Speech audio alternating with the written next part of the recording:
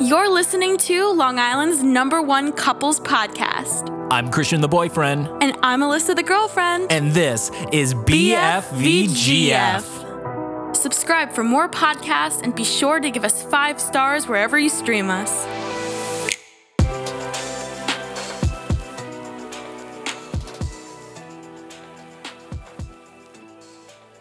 Hello, everybody. How's it going? We are back with another episode of BFVGF. Alyssa, how you doing? I'm doing well, Christian. Love all the energy we have today, Alyssa. You were telling me right before we started this episode, what was it about how you starve yourself when I'm not with you, but when I'm here, you just gorge, you pig out? Turn into a vacuum. Want to elaborate a little bit? When you're not here, I don't literally starve myself, but I'm like, I'm going to be healthy today. Water, fruits, healthy. Breakfast is just 2 eggs. Like, I'm very health conscientious. And then when you're here, I'm like, vacuum, goldfish, ice cream, Oreos. I just love how, like, when you offer to cook, is really just me cooking what I wanted you to cook for me. Like, right just now, you were like, do you want me to make you a sandwich? And I was just like, oh, sure. And you were just like, oh, okay. And so then I made it for myself. I could have made it. I made myself a fat grilled cheese. What'd you make yourself? Ham and cheese with mayo. Oh, see, I don't understand the mayo gang. I'm just a grilled cheese kind of dude. I love mayo. Is there any reason why? Isn't it just like eggs, just like that have been like scrambled and mixed with something else? You know that Big Mac sauce? I'm pretty sure it's just like mayonnaise and ketchup. Alyssa, I have never had a Big Mac. Oh yeah, you don't like burgers? Weirdo. I know, I'm really weird. But yeah, so we had grilled cheese, you had your sandwich, then we had some Oreos. I devoured some goldfish. Mm-hmm. I feel bad now. Now I can't have dinner because I'm gonna get heavy. You good, Christian?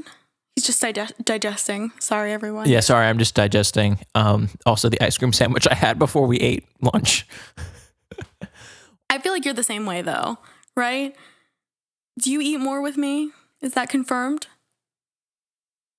I eat when I want to eat. So, last night I was feeling a pizza, so I made myself a pizza. Well, it wasn't the Screamin' Sicilian, was it? No, I saved the Screamin' Sicilian for when you come over, because that one's really great. They have like 6 different types of cheeses on that. Thanks, because I'm a Screamin' Sicilian.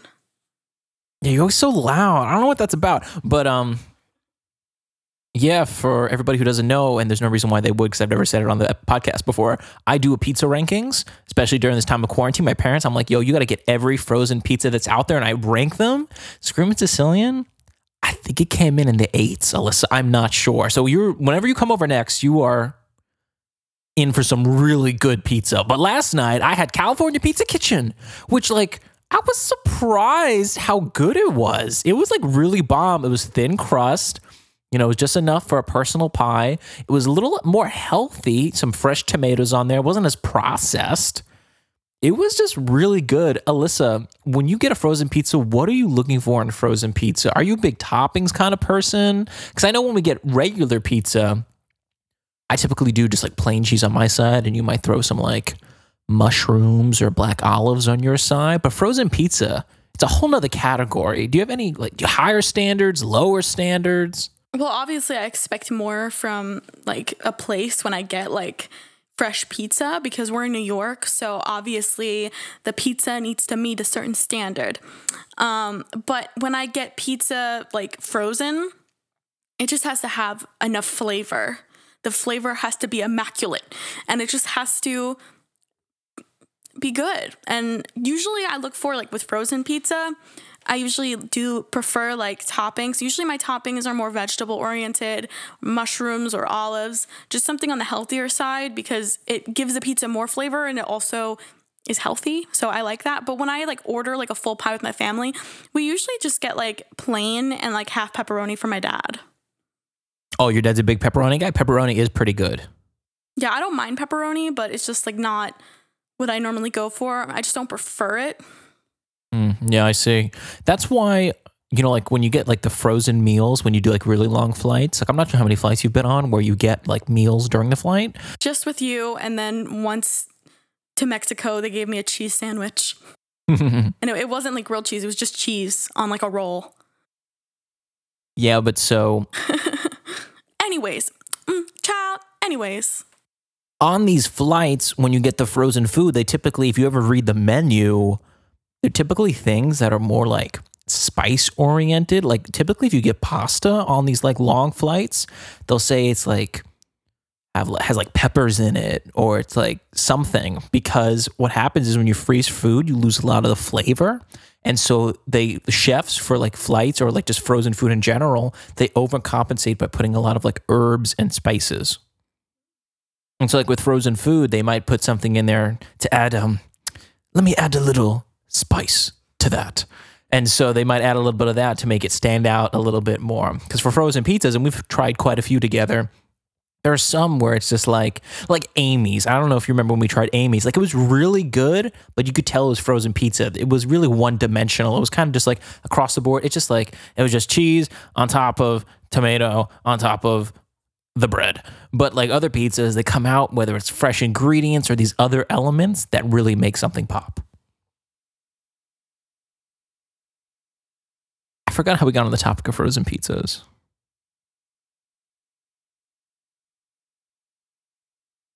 But we're moving on, I guess. So, Alyssa, what are we breaking into here with Mr. Dawson? Shane Dawson is apparently, I read somewhere that YouTube is like demonetizing all of his channels. I think it's already happened. From the news I saw, literally all of his platforms, all of his channels straight up demonetized. They killed a man. So it's like a GG for him. I feel like he knew this time was coming, because after the first apology video, listen, they're going to keep digging and they're going to find stuff. And they found something that was pretty heinous. I'm sure people can look it up on their own, involving a Mr. Shane Dawson. And I think her name is Willow Smith, daughter of Will and Jaden Pinkett Smith, when she was younger. And it was like, is he going to go down? Nobody knows. But then his wife, right? His name is Jaden, right? The wife's name is, I think, Jada. Oh, Jada. I said Jaden. Excuse me. Jaden is Willow's twin. Yes. Or not twin. Is he older? He might be older. I'm not sure. But Jada Pinkett Smith, excuse me, she put out a tweet. She was like, to Shane Dawson, ... I'm done with the excuses. And my man, that was the nail in the coffin. GG for my dude. What's his name again? Shane Wilson? Shane Dawson. You good?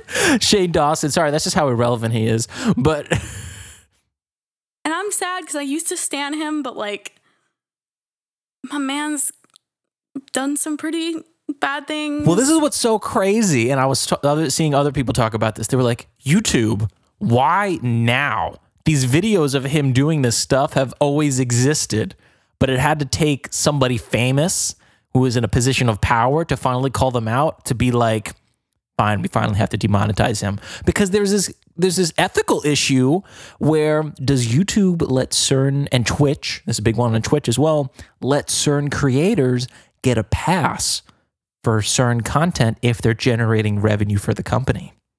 This is a big one, because on Twitch you have a lot of girls who are dressed scantily clad, you know, showing off their things. And on YouTube, what? I'm just calling it like it is. Like showing off their things. Yeah, maybe they're being like a little bit sexual, and it's like obviously against the, you know, terms and guidelines, whatever it is of the website, but maybe they let them go because they're a big, you know, streamer. They bring in a lot of revenue for the company, for Twitch, and same thing with YouTube. Shane Dawson, even though I really didn't know, I must have said Shane Wilson again. Shane Wilson. Like Owen Wilson. Wow. But with him, he has probably such a catalog of videos. I can't imagine how many thousands upon thousands of videos. And I got news for you. If they're all greenlit for ads, not only is he making money, but YouTube's taking a big cut of the pie. A big hunka chunka. Big hunka chunka. And so I want cheesecake now, because I said hunka chunka and now I want chunky cheesecake. Side note, continue. Okay, so as I was saying, would they just let it go? Or were they just letting it go? Because these videos of him doing these heinous things with Willow, talking to this underage girl that was 12, talking about this 6-year-old girl now that I've heard about, like, they just let this stand because they're probably making money off of the other videos. And because he was a big creator, they were letting it slide. But finally, when they got called out, they're like, fine, we got to pull the switch. We got to pull the trigger. What's your take on it, Alyssa? Disgusting. Anything else you have to add, or just disgusting? It's disgusting. Anything a little more constructive? I don't know. I feel like a lot of the things that were done that I didn't even know about. I mean, our last podcast that we talked about, Shane, yeah. I just want to add real quick. We did that podcast in the context that we did not know much about of these other additional stories. Yeah, more things have come to light since we made the last podcast. So, like the stuff with Willow, I was unaware, and there was some other stuff. There's some more stuff that he said that just recently came out, and it makes me more uncomfy. I did not, even though I was a Shane Dawson stan, I had not seen like any of these clips, growing up. So I think a lot of them were kind of like almost like hidden under other things, and I never really noticed them. Or, maybe it's clips from videos that I haven't seen. But I feel like for a lot of the stuff he said to children and stuff involving children and other things, and he said the N-word multiple times too. I feel like there's some things that, maybe we should have looked at before now. It's kind of disappointing that the internet has only realized these things as wrong now, because the stuff with children, I mean, the race thing is one thing that we talked about last time, but the stuff with children that I recently found out with Willow and all this other stuff that you brought up, I feel like we should have noticed this sooner, and the internet should have done something about it sooner, because, how do we let somebody who talks like this about children become such a big influencer, literally called influencer? Should we let somebody like that influence our nation? Yeah, the problem is when these individuals who are like staunch supporters of his or like followers of his, you turn a blind eye, and everybody's guilty of it with their respective, person they look up to. You turn a blind eye to all the bad things that they've done.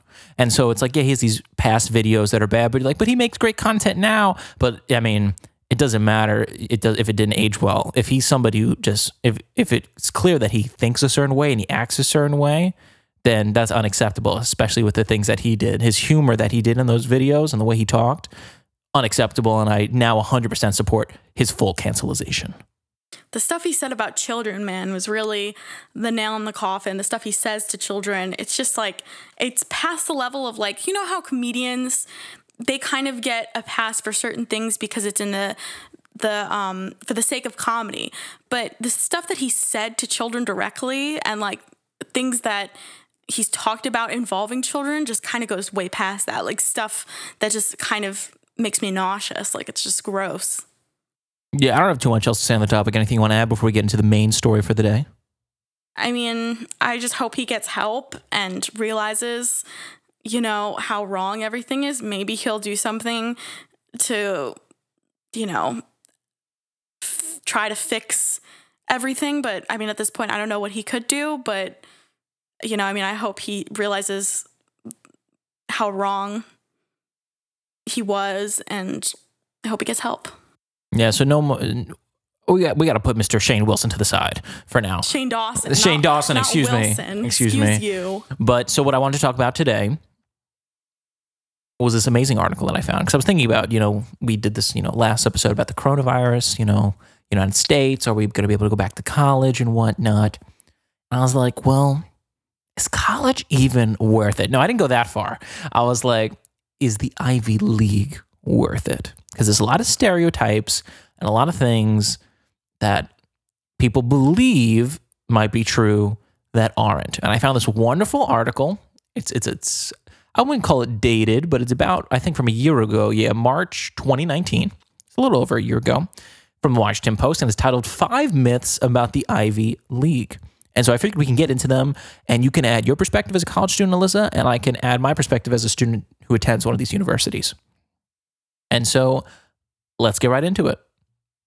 So number 1 on this list of the 5 myths about the Ivy League from this article is myth number 1. In admissions, academic brilliance is paramount. Now, this is the myth. This is not what they say, because they go further on in the article develop this point. So, Alyssa, before I even get into it, do you think academic smarts or academic brilliance is the number one thing that universities should be looking at when deciding on whether or not to admit a student? Basically on merit is what I'm trying to say. No. Well, I'm just curious, can you develop that point forward? I mean, I feel like there's so much more to a person than how they do in an academic environment. But unfortunately, it's difficult to pick when you have so many choices. Like, for instance, with Ivy League schools, merit shouldn't matter as much as it does. But I definitely feel like it has to matter to an extent, because they get so many applicants that, like, yes, you have to be more than good grades, 100%. You need to have so much. You have to be such a well-rounded person. But you still need the grades, because there are people with great grades and who also have great extracurriculars. So I feel like they can't just take somebody purely on other factors, because there are so many people who apply who not only have great grades, but also have great extracurriculars. So it's definitely, unfortunately, even though really academics shouldn't matter that much, it kind of has to matter when a school is trying to be selective.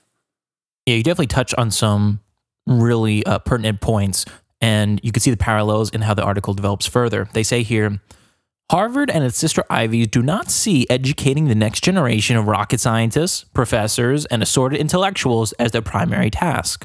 Instead, they select students whose qualities seem most likely to make them future members of what this one sociologist, C. Wright Mills, calls the, quote, power elite, or part of the ruling class, or as what the Ivy League presidents refer to as simply as leaders. So in reality, academic strength is just one of several dimensions by which candidates are ranked, including extracurriculars that you mentioned, athletics, and the enigmatic, quote, personal ranking. Harvard's internal statistical analyses released over the course of the lawsuit, when there was how there was a lawsuit pressed against them that they were discriminating against Asian Americans. We're going to get into that for just 1 second. This lawsuit revealed that the personal ranking carried the most weight and the academic ranking the least. This skepticism toward applicants who are one-sidedly academic has deep roots. As far back as the 1950s, Harvard's dean of admissions, Wilbur Bender, warned about the notion that, quote, the only person who belongs at Harvard is the valedictorian, the obvious intellectual, the white-faced grind, end of quote, and imposed an effective quota of 10% of, quote, top brains. So what I gauge from just underneath as they developed under this myth is how, yes, academics is not the number one thing, but it has to be a certain percentage of the people they take in. And so with my own personal experience, I just want to go off on this a little bit. So number one, 25% of whatever the admissions class is for that year is immediately taken away by legacy admissions. Either somebody's father, somebody's grandfather, or somebody they know, or somehow related to by blood, got in, therefore they're automatically guaranteed into the school. So for them, it's not even about academic. I mean, of course, there's certain standards that need to be met to know that you are going to survive and not struggle at a, high-performing university. So a lot of colleges, even though they don't say it, will institute like a minimum SAT score. Now, the SAT always changes. At one point, it was at a 2,400. As of now, it's out of 1,600, unless it's changed in the last couple of years since I took it. I don't know. But so a lot of colleges, even though they don't put it out there, they may not even look at applications that have, I'm just putting it out there, for example, like an SAT under 1,400. Like, they don't even consider that. And it's not that person can be the most talented whatever, but they need to know that academically you will not be struggling, right? Now, the whole problem here is there's always exceptions to the rule. You can see any graph, any chart that shows how, maybe in the United States, that's the rule. You can't have anything under 1,400 or 1,500, whatever the number is, right? But if it's a student from an impoverished nation who's international and he's got a little bit of a lower score, we want to give his family, or him, I should say, a chance so he can come to the university, build himself up, and further move his family his or her family out of poverty and then also contribute if they see success in that student. So, as I said, up to maybe 25% is taken by, right, the legacy admissions. Then you have another like 25%. I'm sorry, you want to add something, Alyssa? With the SAT and the ACT, I mean, I personally believe that it shouldn't be a thing. And I'll explain why.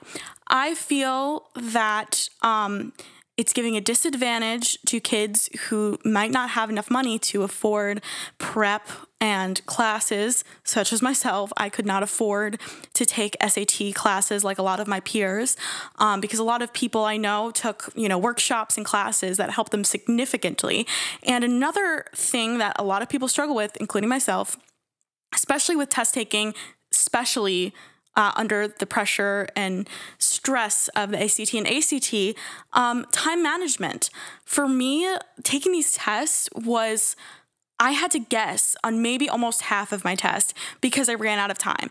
On both of them, I ran out of time. And I still managed to do like decently. I did a lot higher than average, but it was like, for me, I feel like I could have done so much better with more time. And I just don't feel, and I couldn't afford to take the test again because it's so expensive. So my parents weren't going to have me take it like another time, and because of money. It shouldn't cost that much money for college admission purposes. You're already paying so much. In my case, at least, I had to pay audition fees on top of application fees because I'm a music major, and I had to take a plane to some places to audition. So you're not even taking into account the expenses of all these other college admission things. I can't even tell you how much money I've spent, or my parents have spent, on college admissions and auditions and test taking alone. I just feel like the test just isn't a good way to tell if somebody's intelligent, because who's to say that if you take a genius of the past, one of those famous names we know, if we gave him an SAT or an ACT, who's to say that he would even be able to finish it? Maybe he would get everything he did, he actually got to get up to right, but maybe they wouldn't finish the test, because not all geniuses can take an exam in a certain amount of time. There are loads of people I know personally who are extremely intelligent, who I believe should have gotten into Ivy institutions, who just really aren't good test takers, because that exists. People who are academically good, but they just aren't fast test takers. And taking a test like this shouldn't be like running a marathon. It shouldn't be like, you feel rushed. It shouldn't be like running a race. It should be something where, yes, you shouldn't have, all day to take it, but you shouldn't feel like you have to rush through the exam. Like I don't agree. So I don't feel like SAT and ACT measures maybe anything, except for the only thing it measures is your wealth status and if you can afford proper prep and if you can afford to take the test again. All right, so many interesting points that you brought up. I want to really take the time to dissect all of them, especially since we can with this format that we have here. So number one, the first thing that stood out to me was how you said how you don't believe the SAT should be a thing. Mm-hmm. And the great news is a lot of universities agree with you. In fact, a lot of the Ivy League universities have gotten rid of the SAT as a requirement.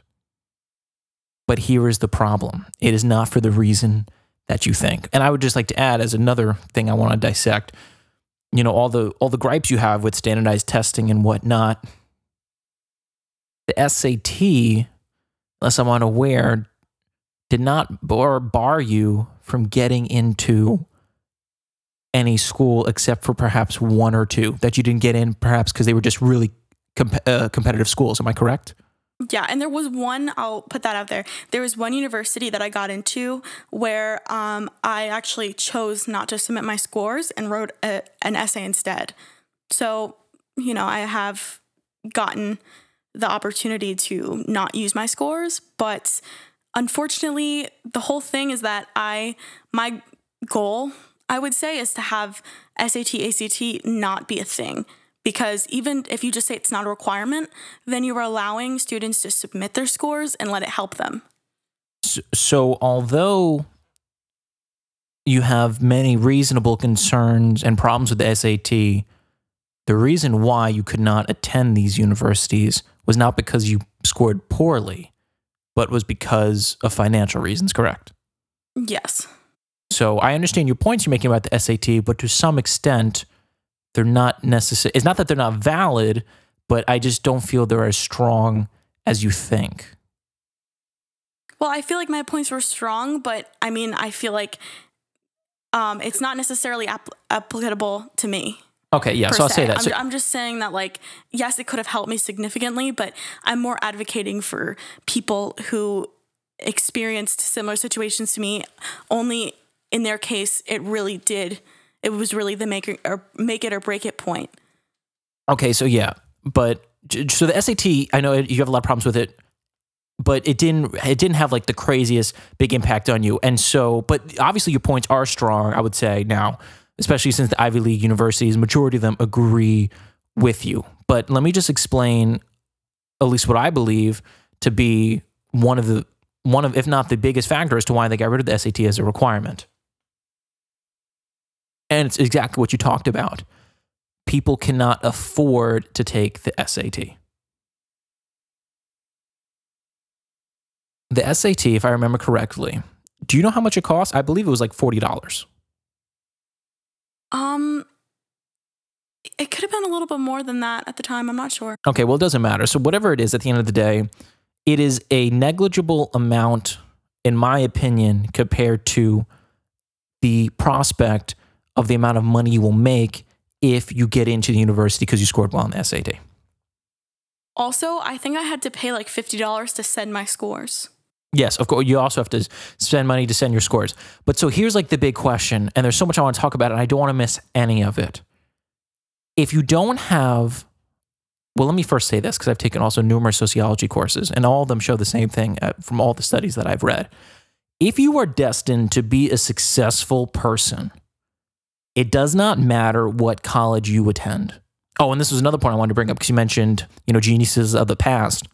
Albert Einstein, these are just side points, he failed calculus his first time he took calculus, right? That doesn't mean he's not one of the world's greatest mathematicians that ever lived, right? Albert Einstein always said, if you judge a fish based off its ability to climb up a tree, it will always live its life or live its whole life thinking, it's an idiot, that it's stupid, right? And so everybody's talented in their own way. And if you're truly destined for success, then attending an Ivy League university or not does not change whether or not you're going to be successful. Because if you really have the acumen or the skills to become successful, you will find your own path. I think the average GPA of millionaires in the United States is like 2.6, and that just goes further to prove the point. And the reason why is this is because people who become really successful, they don't spend all their time on grades or working towards other people or working for other people with grades. They work on themselves. They start businesses. They start podcasts. They do other things to build up streams of income. They do real estate. Their primary focus is in school. Their primary focus is developing high income skills.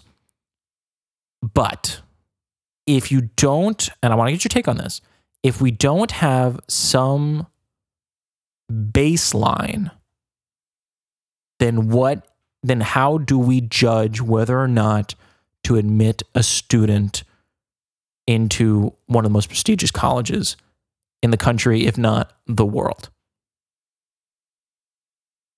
In my opinion, I feel like the best way, it's not possible though. This way that I'm saying is not possible.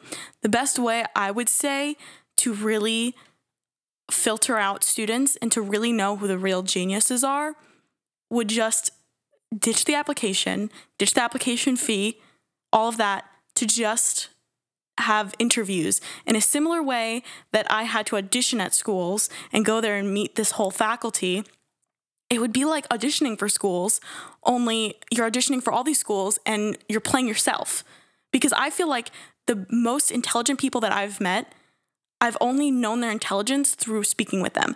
Their grades, I have no idea what their grades are, but speaking with them, you can just tell that they're at a different level. And you can just tell that there's something about them that you just know they're going to be successful. I can't tell you how many people I've met who they might not even have the best grades. But the real geniuses are the ones that you can just tell by meeting them. And I feel like interviews, although this is definitely not possible, you can't meet every applicant. Interviews would be the real way to know who somebody is, what they're about, and if they're talented in any way, and just looking into somebody's eyes, you can tell, in my opinion, what level they're at intellectually. Well, Alyssa, did you know that for all the Ivy Leagues, once you apply, you need to do an interview? Well, here's the thing. I applied as a transfer, so I didn't get an interview. Okay, we're not talking about transfers here. That is a whole nother category for a whole nother episode. But we're just talking about the admissions process itself, right? This article. Talking about how academic, at least the myth one, that academic brilliance is number one. And obviously it's a myth. It's not number one. There's other factors at play. Legacy and whatnot. But I did an interview. I think there was only perhaps one or two Ivy Leagues I didn't apply to. But I did an interview for all of them. In person. Do they interview every applicant? Or? Yes. Well, I didn't know that. If not every applicant, close to every applicant. They're just for, like they usually have alumni I think it's strictly alumni, believe it or not. Or perhaps maybe some faculty, I'm not sure. And they interview the majority, trying to get all of the applicants. And so it doesn't matter if someone has an SAT of 1,600 or 2,400. If you go to the interview and you can't look them in the eyes, then guess what? You're not getting in. And so the point you bring up about having an interview to really determine whether or not somebody could get in is also, a very valid point and is definitely taken into consideration. But what I'm trying to get at is this. And it's tough, right? There are individuals, and I'm no genius, and I'm very grateful to have gotten into the school I got into. I think the interview, believe it or not, was actually a big part of that. And specifically the certain questions, they ask you how you respond to that, and they try to see what your goals are in life and who you are as a person. That's a real, if you're a person with drive and a mission, you want to get something done, that looks really good, as opposed to somebody who's just like, yeah, I applied just for the heck of it. There's a big difference there. Do you want to know something interesting? The only school that interviewed me, and at the end of the interview, they said, you're a perfect applicant for our program. Like, you're perfect for our program. It was the only school, one of the only schools I didn't get into. Well, I mean, because did you have to submit your SAT? Yeah. Your SAT score might have barred you. But at least I know that the interview went well, because they said that I was perfect for their program. But that, what you just mentioned plays right into my point. It also, it's a give and take. You might have a great SAT score, but you can't talk in front of a room. But you might be able to talk in front of a room, but academically, you're not going to survive at this school. So what I'm trying to say is, it doesn't matter if you're a great speaker. If you can't survive, at the end of the day, it's a school, right? If you can't survive the course load, reading thousands of pages a week, and doing really hard problem sets for orgo, chemistry, biology, and all these other, a lot of universities, especially the Ivy League, they have core requirement classes you need to take. And a lot of them are really hard, especially your concentration. I'm IR. Most times it's a book a week, and it's a thick book. It's not, you have to have the mental fortitude to push through it.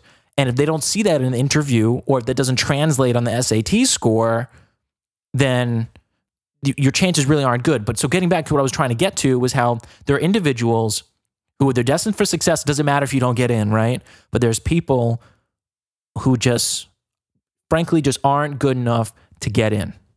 And it doesn't matter, well, let me take that back. It does matter to some extent that what your interviewer is like and what the SAT score is, because we need some, we need to have some baseline somewhere. Where the baseline gets negated is in these instances of individuals who come from places where giving them the education opportunity would absolutely revolutionize their world. At my school, my admissions class was about 1,600 people, and we got told the number, over 30,000 people applied. So first of all, people don't apply unless you really think, people do apply anyway, just on a whim to see if they can get in, but majority of people who apply believe or are qualified. But there needs to be, certain, baselines for admitting that student. So, and it's really competitive. We live in America. It's really competitive. People are really educated. People are really smart. You can have, the best SAT score, but if you get an interview, that's it, you're next. Or if you do really good in the interview, but you don't have the best SAT score, it's not good enough. You need to be hitting on all cylinders across the board. And so we need the SAT to some extent, to distinguish whether or not it's a college. It's what is it? The standard aptitude test. Isn't that what the SAT stands for? It's something along those lines, but it's basically a college aptitude test to see whether or not you are qualified or how college ready you are. And so if you're really dedicated, usually it's believed that you will just make it work. You know, people have resources that others don't, but if you're really destined to get in, that's why they say, you know, people apply to all the Ivies, but they say wherever you get in, that's where you're meant to get in. Because you might have wanted to get into Harvard, but you only got into Dartmouth. And so you're just... I would love to have that problem. And so you're just like, listen, just be happy. Just go to Dartmouth. That's where you were meant to be. Don't fret that you didn't get into one of the hardest schools in the world to get into, right? Because the way they do it is all weird across the board. And it's true. They do discriminate, as it showed. But the problem is, and as it also isn't, the problem, why I feel like I'm talking in circles is because it literally is a circle, right? They don't want to discriminate, but at the same time, they have to. Because if it was purely off of merit and SAT scores, and it would be all Asian Americans in these institutions, as this article goes on to say. They say how it would just be really the highest performers, and maybe you would have some people of other races, but it would purely be Asian Americans who just have a completely out of this world work ethic, you know, and they push themselves so much harder. But the problem is all these colleges, they want diversity, and I think that's a good thing. And so but the problem is you can't negate the SAT. So the problem is you still need to have written that book, or you still need to have started that foundation or that organization or be the president of that club, but you also have to have the kick-ass SAT score. And so it's a lot of pressure on these kids in high school to be the best and do even more. And so, you know, like with my score and my background, very grateful to get in, but there are people at my university who are light years above me in their extracurriculars and their SAT score, you know. Oh, even though there wasn't much room for the SAT score because I scored pretty high. But there needs to be some factors. And so I've gone on this long tangent, but so basically significant percentages to legacy, another percentage is to what they say here, second myth, number 2, athletic skill is just like other attributes that schools value. And we will talk about this myth right after the break. And we're back. Just to reiterate myth number 2 here, athletic skill is just like the other attributes schools value. So Alyssa, it's no secret here that athletics is a big part of the admissions process. So as I was talking about before, the different percentage breakdown, right? 25% to legacy, another 25 to 50 for sports, all the different sports we have, anywhere from water polo to football. I mean, it's every D1 through like D3 sport under the sun. It's insane. So the actual percentage chance that people have of getting into the institution is so low. We're talking half of like percentage points here. And it's also like 50-50 split like boys and girls most of the time. Or it's very close, maybe like 53-47. So, I mean, the Harvard stereotype, you know, the ideal way to get in is you got to be, you know, a preppy legacy who does crew, you know, so you can do canoeing and whatnot. And so like, that's really like, you almost guaranteed it, especially if you come from wealth. That's, you know, definitely number one factor. And we're going to get into that a little bit later about another myth regarding wealth and need blind, whether or not you get admitted or not. But so yeah, athletics plays a really big role. So yes, they might do away with the SAT that you like, but only if you're going to be like the next greatest baseball pitcher of all time, or like a really good football player that you might go to the pros. I feel like they shouldn't. I mean, I understand why they need to put an emphasis on sports because they need to have the number one sports teams in all areas. But in all reality, I mean, I feel like it's giving students like, first of all, if you're really great at football, who's to say that you're even academically all the way there, like enough to be able to succeed in these schools? Like, what if? I mean, there have to be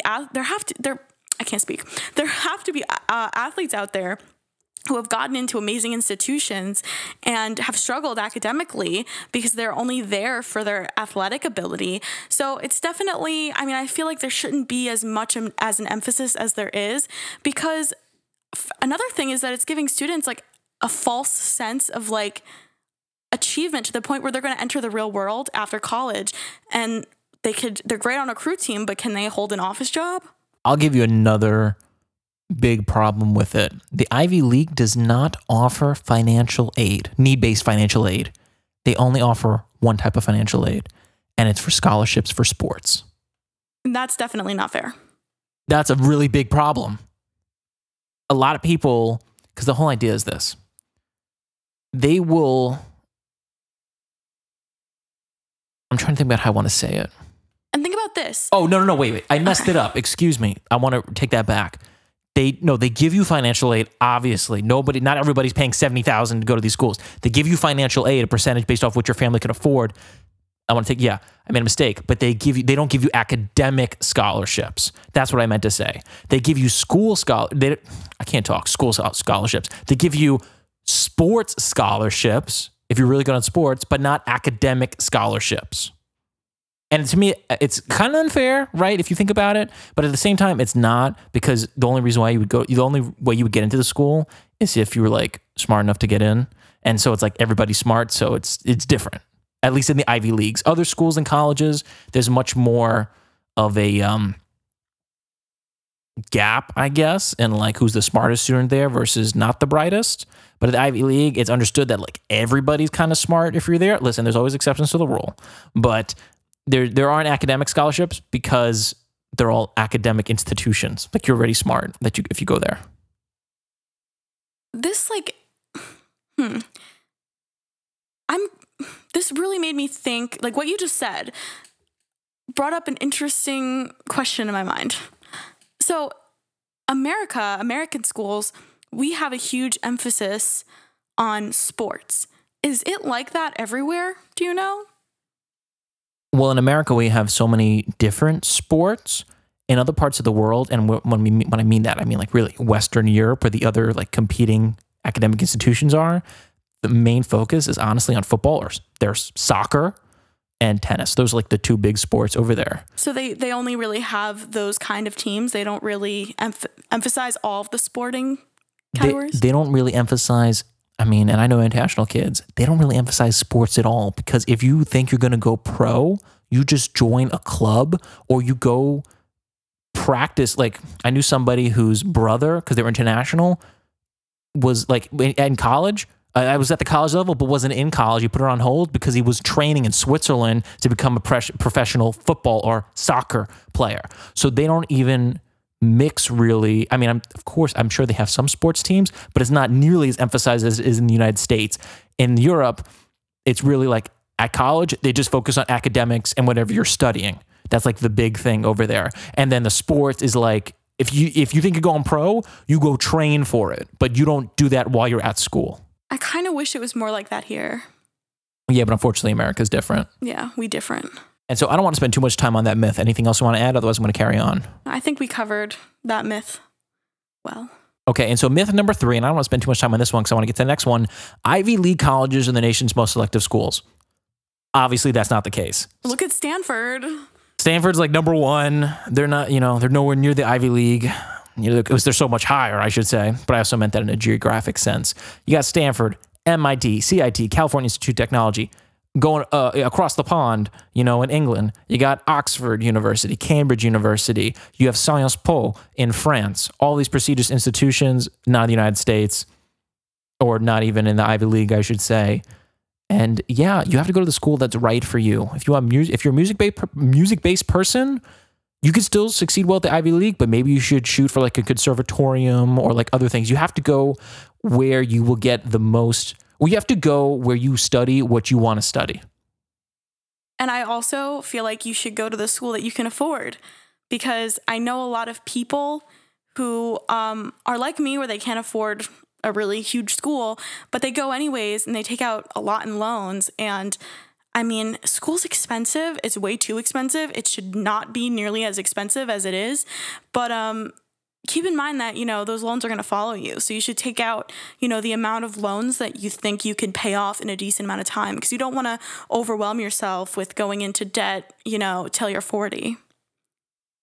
And so moving on to myth number 4 or 5, and this is the big one that we're going to spend a lot of time on. Myth number 4, aid and need blind admissions have democratized the Ivies.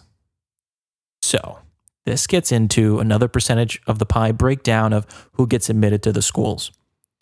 So we have legacy, right? You have athletics, but it goes even further. they will admit you to the school based off of if they see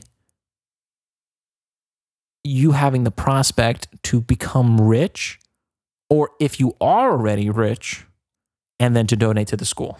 So this whole idea here is that aid and need blind admissions have democratized the Ivies. Now, what that means is a lot of schools say they're need blind.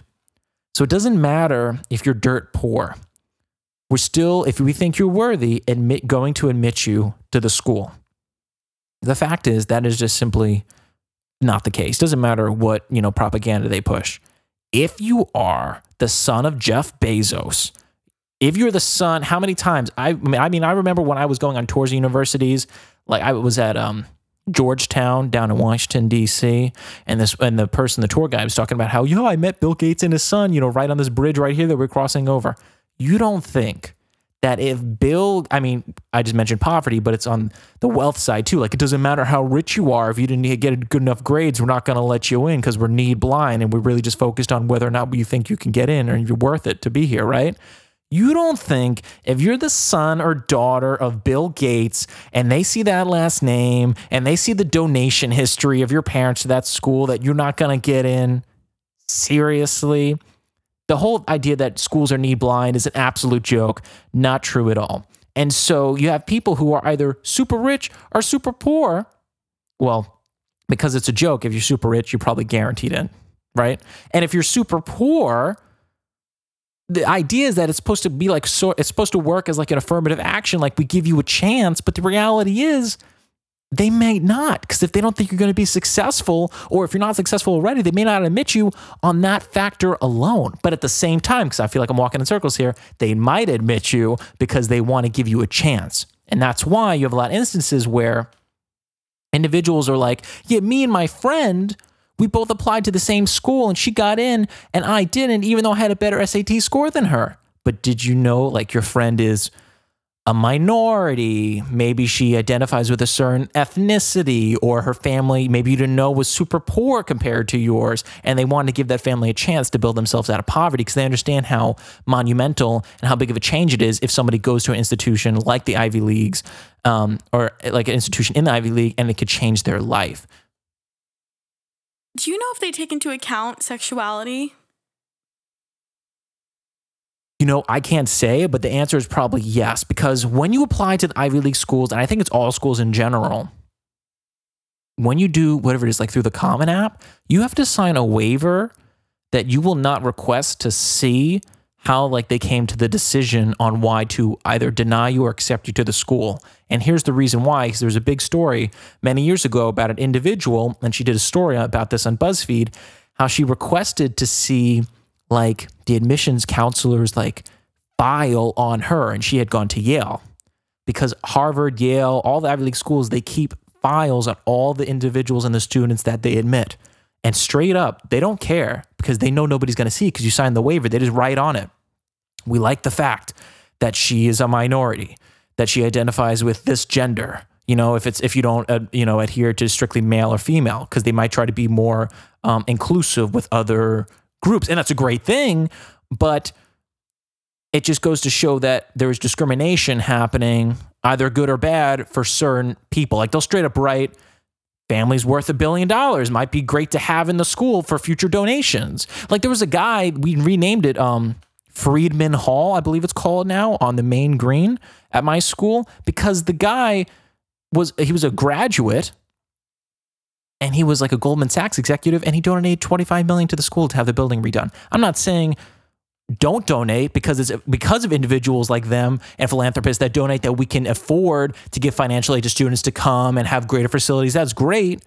But at the same time, you think his son's not getting in if his son grows up and wants to go to that school? What's your take? I mean, yeah, I agree. I feel like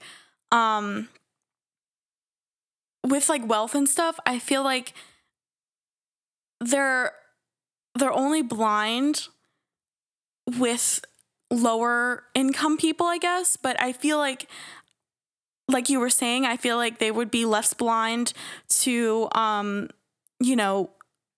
extreme wealth and notable names.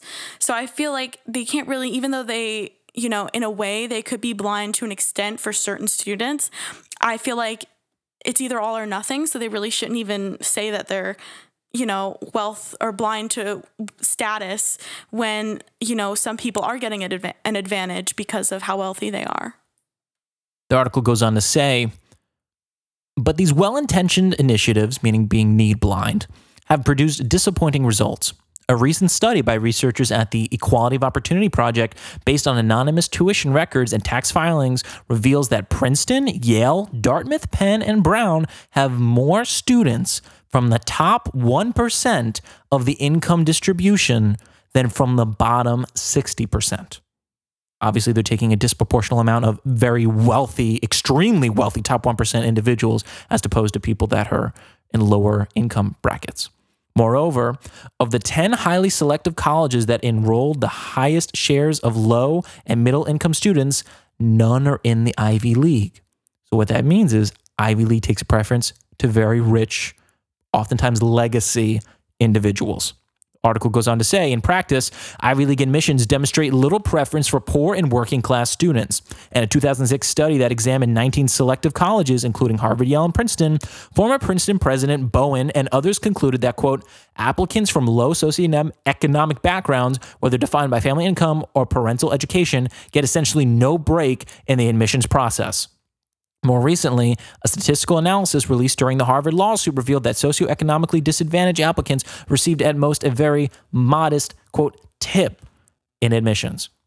So they say they're knee blind. That ain't the case, sis. It's all or nothing. Even though technically they have no preference, like they don't care if you're, in middle class or if you're poor. Sure, they don't take that really into account, but the fact that they take into account if somebody's extremely wealthy means that they take wealth into account. So you can't say it's like saying you can't say you're blind in general if you can see out of your right eye.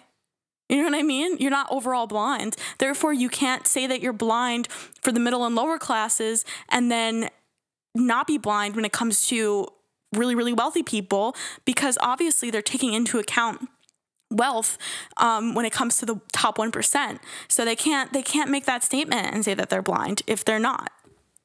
So as they claim to be need blind with wealth, a lot of schools not being necessarily need blind. I'm not sure if I mentioned this before. They talked about how they're getting rid of the SATs. The reality is the reason why they're getting rid of that is because a lot of individuals can't either afford to take the SAT or they live in a country where they can't get access to it. If you're in like Hungary or like Haiti or like some country that's like very poor or just doesn't have access to the resources to take the test, then they don't want to hold it against you. But because it's something that they highlight, that means it's a new standard, meaning if you don't take the SAT, it's a big problem. You better have a good reason why you didn't take the SAT. You can't just not send it in because you didn't feel like it or you didn't want to. So what that means is, for people who genuinely could not afford to take it or come from a place where they couldn't, makes sense. But you have to really take the SAT because it's another bar that has to, because if you don't have the SAT, then you need some standard to judge whether or not a student is viable or not. So because they said that you don't need to take it anymore, that now means that you have to take it, because if you don't, there has to be a good reason why. You can't just say, because they said they don't need it, I'm not going to send it. No. You have to. It's like when they say how the SAT 2s, which are like these additional tests you can take that are specified in certain areas like mathematics, science, or language, when they recommend a lot of schools, you have to take like 2, one in maybe chemistry and one in maybe biology. It's not a recommendation. Sis, you have to send that in or you're not even going to be considered, because if you didn't take those additional tests, they want to know why. And if you didn't have a good reason, guess what? You're not getting in. I like your point, and I definitely think that taking away the SAT and ACT creates a lack of that extra area that they can see of you, because they need something else to judge you based on.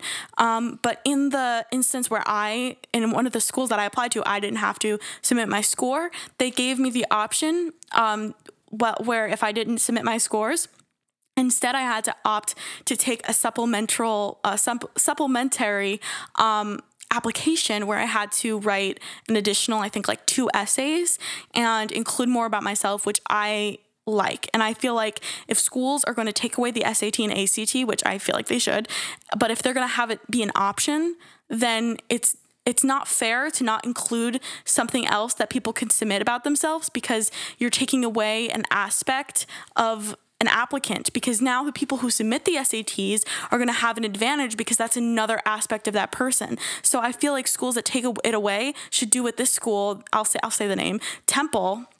I got into Temple, but what they did is they have like the Temple, I forget what they call it, but it's like a supplement that you take if you don't submit the SAT scores.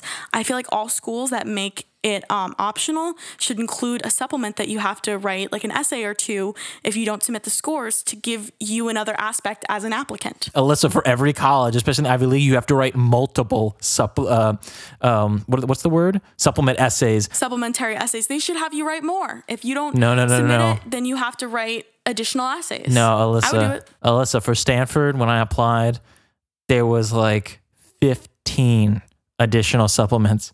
Everything you said is not that it's invalid, but it's true. It already happens. The SAT is just another component, but the whole common application essay for all the Ivy Leagues, I had to write multiple essays on multiple random topics. Super long. First of all, you got to write the common app, which is an essay, and then you have to do all these supplements for all the other schools. So what you said already exists. The SAT is just another dimension.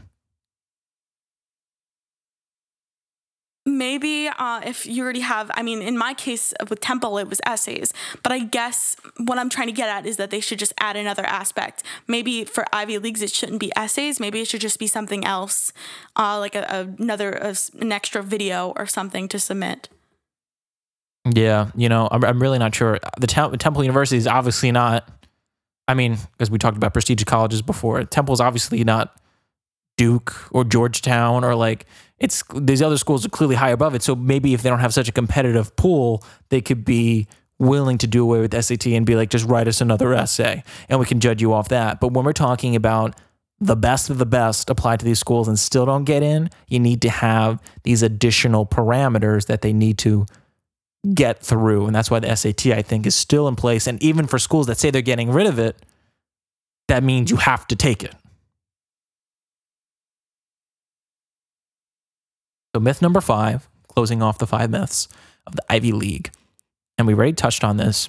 Ivy League graduates dominate leadership positions in America. That's not true. As I said before, like an average millionaire GPA is like 2.6. Anything you have to add?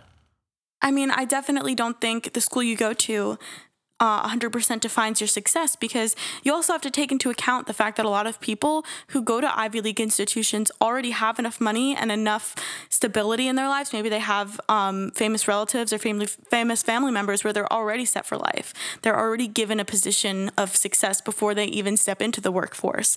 So your success is definitely not determined by the school you go to. Sure, going to an Ivy League institution can certainly help you build connections and build resources to stabilize your career. It certainly doesn't 100% define your success, because, I mean, I believe that, in my life, I'm going to be successful in some field. I don't know how successful or in what field exactly, but as long as you have the worth ethic and you have the drive, and you can honestly, with the whole thing with, what is it, where you create your reality and you put forth ideas of success, the best way to become successful is to, listen to affirmations and to just have a really, really strong ethic and to work really hard, because obviously you can create your own success. You don't have to, believe that you won't be successful because you didn't go to a good school. So yeah, in a comprehensive 2017 study of about 4,000 senior executives, this was drawn from 15 sectors, including the public, government. Researchers at the University of California at Riverside found that barely 10% attended Ivy League colleges. Ivy League graduates were most represented in industries involving media, publishing, journalism, and the arts. But even there, they were a decided minority. So once again, Ivy League, more of a liberal institution. It's really for the creative individuals. That's why you have on here media, publishing, journalism, more entertainment industry oriented. And that's why I think Ivy League is a great fit for me, because these are all industries that I'm interested in possibly going into as an adult for a career. But overall, yeah, if you're going to be successful, if you're destined for success, you find your own way. You don't need to necessarily go to the best university. Mhm. Yeah. I'm trying to think if there's anything else, because that's all the 5 myths about the Ivy League. And they are all myths, you know? Athletics is super important. Academic brilliance, obviously, it's not the most paramount thing, you know? They're not knee blind, even though they say they are. Yeah. You know? You don't have to go to an Ivy League school to, you know, get into a great industry or be, you know, a leader and whatnot. But the one point that stuck out to me that you just mentioned was about how, you know, a lot of people, they come and they congregate in the Ivy League and you make great connections. And that's really what it's about. The Ivy League, to some extent, the whole concept of it really is a myth. Because although, yeah, you have to be super smart, you have to be great academics, or have great academics and do really great across numerous other fields, it's really just a congregation of the intelligentsia from across the country and across the world. They just want to bring together all the people that they think are going to be future leaders. And it's not surprising that you find out a lot of our current representatives, a lot of our current senators, a lot of world leaders know each other, not because they're world leaders, but they knew each other because they went to college together. So the Ivy League, you know, that's what they always say, like, oh, who was your roommate in college? Especially if you went to a very famous college, because you might be best friends with the next president of the United States. You know? And so it's all about having these connections, and you all help one another succeed. So the whole concept of it being based on academics and really it being the Ivy League, to some extent, is nothing more than just a melting pot of people who are going to help each other get to the top.